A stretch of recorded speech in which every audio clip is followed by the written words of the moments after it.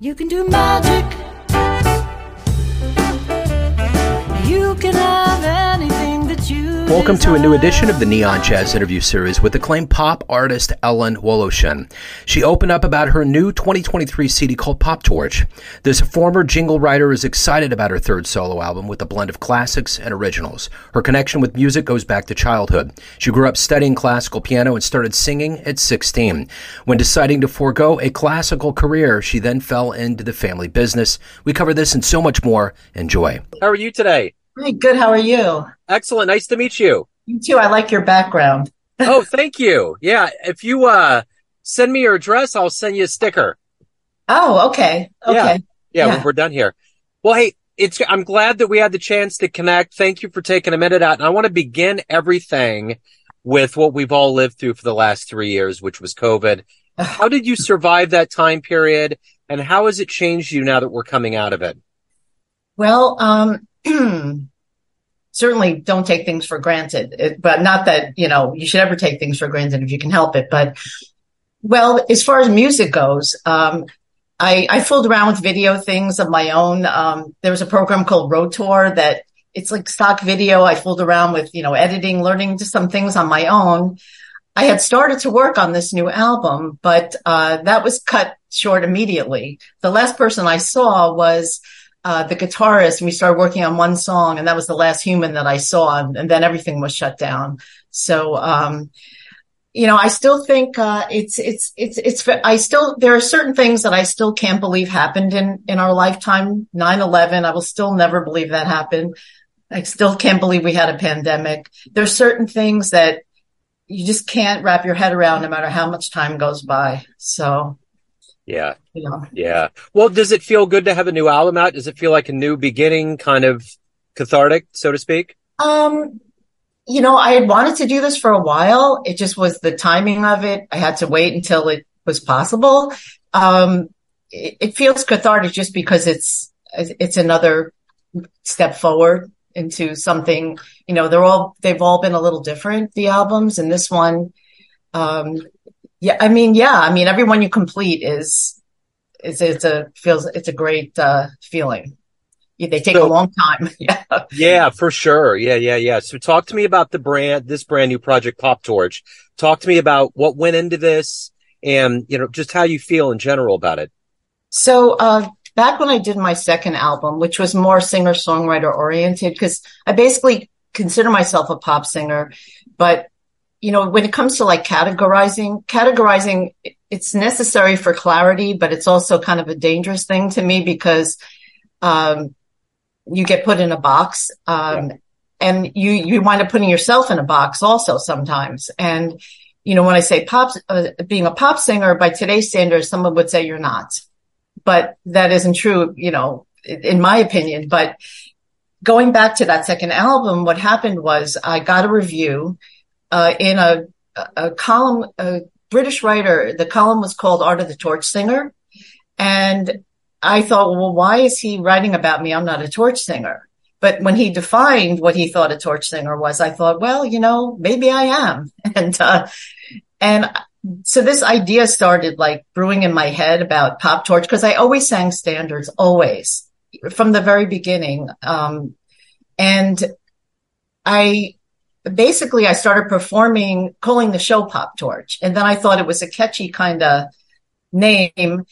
And so the album, I said, well, maybe it's a business killer, but I just felt like I'm going to do the songs I feel that I can do well enough and combine them with my own. And I basically thought, well, this will either be, a great mashup or a hot mess, so. But I really, I'm happy with the way it came out. Everybody did a great job. It was a great experience. And, sometimes you can't believe you look at it and said, I got that done. How did I get that done? It took a year, they all take a year. Yeah. So what are you hoping the listener gets from this album? I hope that it would, maybe draw people in who maybe thought, well, they didn't know that song, perhaps, an old standard that, because the ones on there, except for You Forgot Your Gloves, which is very obscure, the standards that are on there are very well known, but maybe not to somebody else. Just to expand, the horizons that, you can, you don't have to be put in a box. You can look like you can sing this, you can sing that, and you still can be you. You're still who you are, and that doesn't change. So, I hope that, and that they like, the arrangements, that they feel, you know, when I'm singing it, what I hope I'm imparting, that people feel certain, I have a very calming kind of voice. I'm not like an in your face singer. Everybody's going to get something different from it. So I just hope it, opens people's minds to like, oh, you can do this, you can do that, and you can still be who you are. And, cause I think we're so busy defining everything and defining ourselves. And, especially now everything's so micro marketed and, For sure. Yeah. So how did this journey into the music begin for you? Where were you born and raised, and how did it all start? Well, when I say I was born into a musical family, my father was a violinist turned ad man.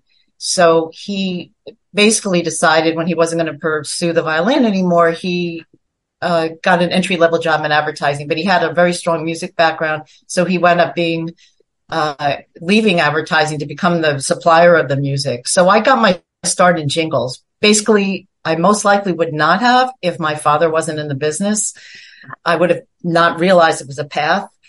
And it was a very double-edged sword for me. Now that my mom's not listening to this, I can be a little more honest, because she listened to my last interview and she puts him on a pedestal. So I didn't want to say it was a great professional experience, but when you are the daughter of somebody who's well known in an industry, it's double-edged. And, but it was a very great intro into, you have to rise to the occasion, become a professional. And so that ate up about 10 years of my life. So, and then I wound up teaching a class in it, which was that was a great experience. And from there, I met another writer who was one of my students, and we became a duo. So we were a duo for quite a while, sort of like in the 90s when it was very acoustic. We called ourselves acoustic pop because we weren't really folk singers, but we were on that circuit. So I had to find a way to fit into that circuit. Yeah. Sometimes we brought a drum machine and they would look at us in horror, So, yeah. So that's where I got my start. And from there, being in this duo, I was writing songs already, but I really wasn't performing till I was almost 30. So, I was in the studio and learned those skills early on. So what was one of the first live shows that you ever saw that blew you away? Well, there was this place I remember up on Broadway called Jay's. And it was run by a woman. She was a jazz singer named Judy. I can't remember her last name. And I started out by singing standards. So my first accompanist, actually before I was in the duo, was Gregory Soroyan, who arranged most of the songs on this album. So I've known him quite a long time. And we got this job at Jay's. It was like one of these 4-setters. And she says, I'm going to pay you 50 smackers. Is that okay? And I'm like, okay. So, it was just cutting your teeth on singing like set after set after set. And that's a really great way to get experience. So I did a lot of long setter kind of shows, Yeah. Yeah. But that was one of my first memories. That was a really nice club. It was upstairs on like 97th and Broadway, but it's been gone a long time. Yeah. So, yeah. So in this journey of being a professional musician, what do you like the best about it? What do you look forward to the most every day? I'm trying to think.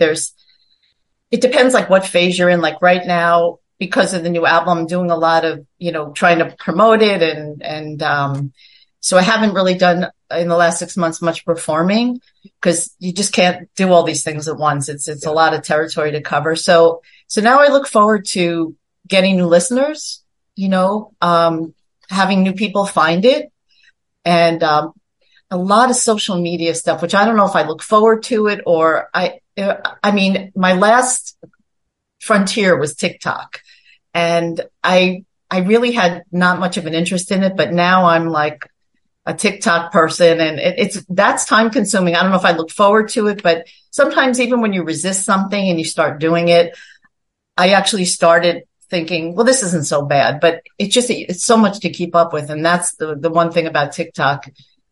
Social media, though, I don't know if I look forward to it or it just seems to be a necessary evil or whatever. You have to, every day you get up, I see time being chewed up, looking at this, looking at that, what stats, it was a simpler time when I made my first record. People just bought records. That was it. Yeah. You went to a show, they bought a record, they went to that's it. That's it. Yeah. So speaking of shows, if you could get into a time machine and go back and see any performer anywhere, where are you going? Well, I remember I was always a huge Carly Simon fan growing up. A lot of people would say, people say, who do you sound like? I really don't sound like anybody, to be honest with you, but her, if I had to pick one person. But then she started to she had this terrible stage fright. And I remember I had tickets to see her at the Bottom Line and she canceled because she had a bad time in Philadelphia in a previous show. But then I remember the thrill. I mean, it was a time machine, but it came true because when Tower was still there, I had my first record in Tower and I remember she was going to appear with her son and they were going to sing some Christmas related songs. And I remember that was a thrill. Well, the other was Jethro Tull, but I did finally get to hear them. And these are from going back to growing up and, and then, maybe people who aren't alive anymore, like Billie Holiday, that would have been a thrill. Yeah. So what's the best advice that you've ever gotten? Best career advice that's always rang true for you? Probably most of the things come from my father because my father he was just so smart and he had a lot of things to say he used to say, you just need one thing, I'm trying to think, I've gotten so many things said to me along the way. I say to myself, I'm a very tenacious person. I'm very stubborn. So I don't give up easily, with anything. It's not just music. And somebody said to me once, I had a song recorded by Dionne Warwick back when I was in my late 20s with a songwriter that I worked with for a short while. And then someone said to me, if it can happen once, it can happen again. And I guess it's really I think you just have to like the journey. And I've, said this before that I was a very results oriented person before I started making records, mostly probably because my family, they were very what did you get from it? How much did you make? And not that they don't have good values. It's just, so I've become more of a process oriented person over these years, which is really important because everything else, you don't know you don't know how things are going to land. You don't know. If you define yourself by that, you're not going to be happy. And when I was younger, I defined myself a lot by the outside measures of what is this bringing me? And that's not where your real happiness comes from. You want that acknowledgement, but I would say you really have to, like what you're doing, and satisfy yourself. I think, with the 3 records I've made, I can go back for the first 2 and say, on that, I wish I had done that. It's not that I don't really like them. It's like, you would have maybe done that differently, but in this one, for some reason, I feel very, wow, I wouldn't have changed a thing. Whether someone takes to it or not is out of my hands, but you have to realize also a lot of things are out of your hands and can only put your best foot forward, I guess, and hopefully you're to grow. If you're not going forward and growing, you have to push yourself. And that's hard. Most people, you want to resist that to some degree. So let's say you have a dream tonight. You run into the 20-year-old version of yourself and you could give that version of you. I hope not. And you could give that version of you a piece of advice based on the wisdom you've gained in your life. What would you tell that young version of you? Don't be so hard on yourself. First of all, oh my gosh, I listened back to, I tortured myself when I did these jingles because I was surrounded by these amazing singers, especially in a group. When you're doing a solo, they want you for you. And when I go back and listen, I'm like, what's the problem? The way I tormented myself about that, I would say, don't be so hard on yourself, for sure. And so judgmental about, and also just to be more, like I said, enjoy the experience of something as opposed to where it's going to get you. But unfortunately, when you're that young, it's, it's too bad that it takes like a number of years to turn around and be smart. Yeah, for sure. So everyone out there has a perception of you, family, friends, fans, but you ultimately run the show. What's your perception of you? Who do you think you are? Oh gosh. It sounds like a therapy question. Yeah, this is a therapy hour. Yeah, that's okay. Who am I? I will say what I do is not who I am. And most people, I think, well, I can't speak for other people. I think a lot of people might confuse like who you are with what you do. It certainly feeds what I do, but sometimes I'll play this game with myself, or just say, if I couldn't do this or I didn't do this anymore, what would I do? And I mean, when I was little, I wanted to be either a detective or singer or a private detective. And now I say, oh, maybe I would like to be a forensic psychologist. I didn't know what that was even when I was 20, Sure. Trying to think, basically I hope when I sing what I am as a person comes through, which is, I think I'm a pretty kind person. I'm a sensitive person. I have empathy, and I think that comes through in my singing, so, I think you can still have those things, and sometimes it doesn't come through in what you do per se, but I think hopefully it does with what I do, and the type of things that I choose to sing. Yeah. If somebody says I put you on the sad songs playlist, it doesn't upset me. It's like, that's good. I belong there. So if anyone out there wants to pick up the new album, learn about live shows, anything about any previous releases, where can they go? Well, all the usual places, Spotify, Amazon, Tidal. My website has immediate links to those places. Unfortunately, I wish I could say the stores. What stores, The first album I could have said, just go to Tower. Yeah. My website has everything you ever wanted to know. It has video. I just redid it, so it's pretty comprehensive. But, the usual places where people go to find what they like. Yeah. For sure. Yeah. Excellent. Ellen, thank you so much for your story, for your time. I really appreciate it. Thank you so much. Thanks for listening and tuning in to another Neon Jazz interview, where we give you a bit of insight into the finest players and minds in New York City, Kansas City, and spots all over the globe, giving fans all that jazz. Thanks to Ellen for her time, energy, and cool.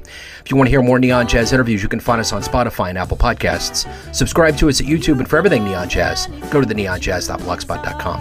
Until next time, enjoy the jazz, my friends. And you're the one who can put out the fire.